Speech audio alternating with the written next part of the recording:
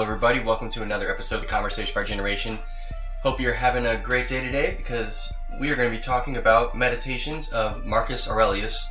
And I'm really excited about this book because I think it's a really interesting read and it's something that people today could use a bit.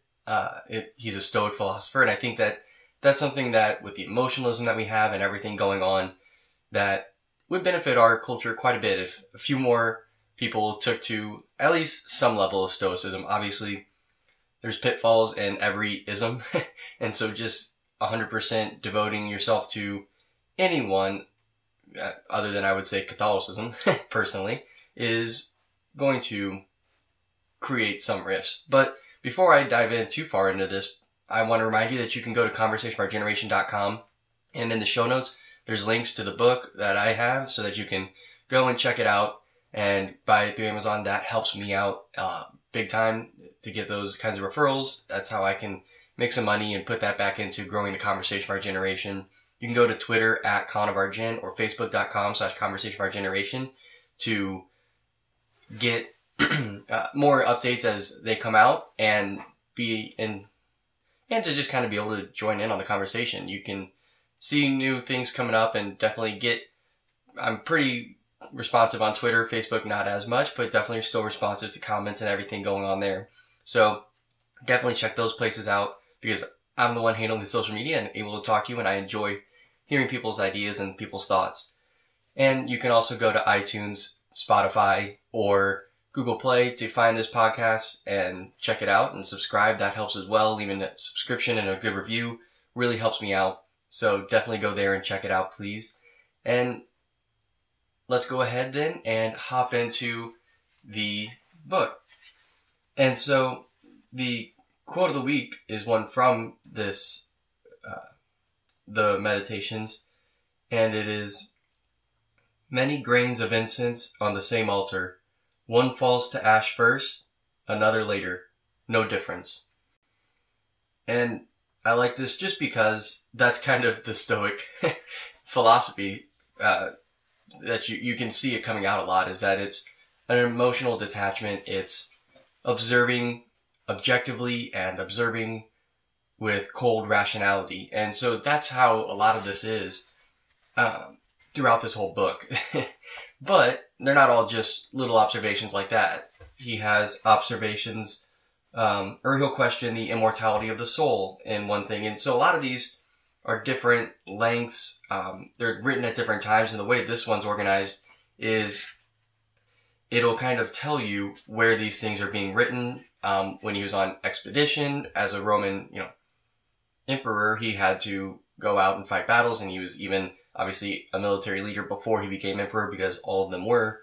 And so there's times where he's talking about stuff while he's out on the battlefield. There's times where he's talking about stuff in Rome, and you can kind of see a difference of what he's focused on based on that. So that's kind of interesting, but some things are just little phrases like I just mentioned or not phrases, but like a one sentence observation. And then sometimes it's, a 2 or 3 paragraph dive into an idea.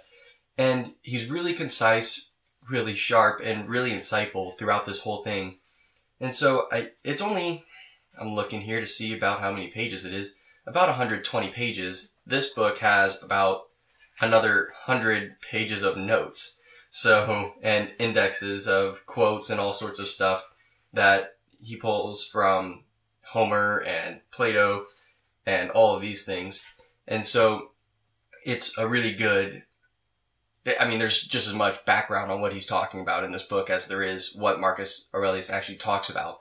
And so I think that that's very helpful as well, especially for someone like me who knows Roman history, but is not super steeped in Roman history that I would necessarily understand every reference. So there's times where you're like, oh, I don't understand exactly what he's talking about there. So you can go back, check out the notes and say, hey, okay, that person was this military leader who did X, Y, Z, and they had some sort of grudge against each other. That's why this is what he's saying about that person, kind of thing.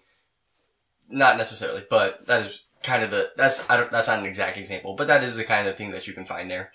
But he's definitely an incredible person in a lot of ways, and definitely someone that I think has a lot of wisdom to offer. This book, if you've read like the Book of Wisdom, the Book of Proverbs, it kind of reads like that.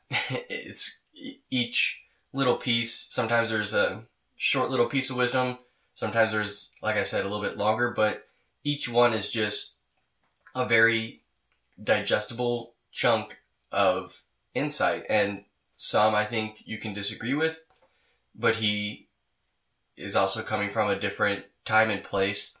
But some I think are timeless insights that should be respected and should be carried on. And I think that he was a really, really solid, especially as a Roman emperor, one of the few that was, I think, fairly upright and ethical in his actions for the most part.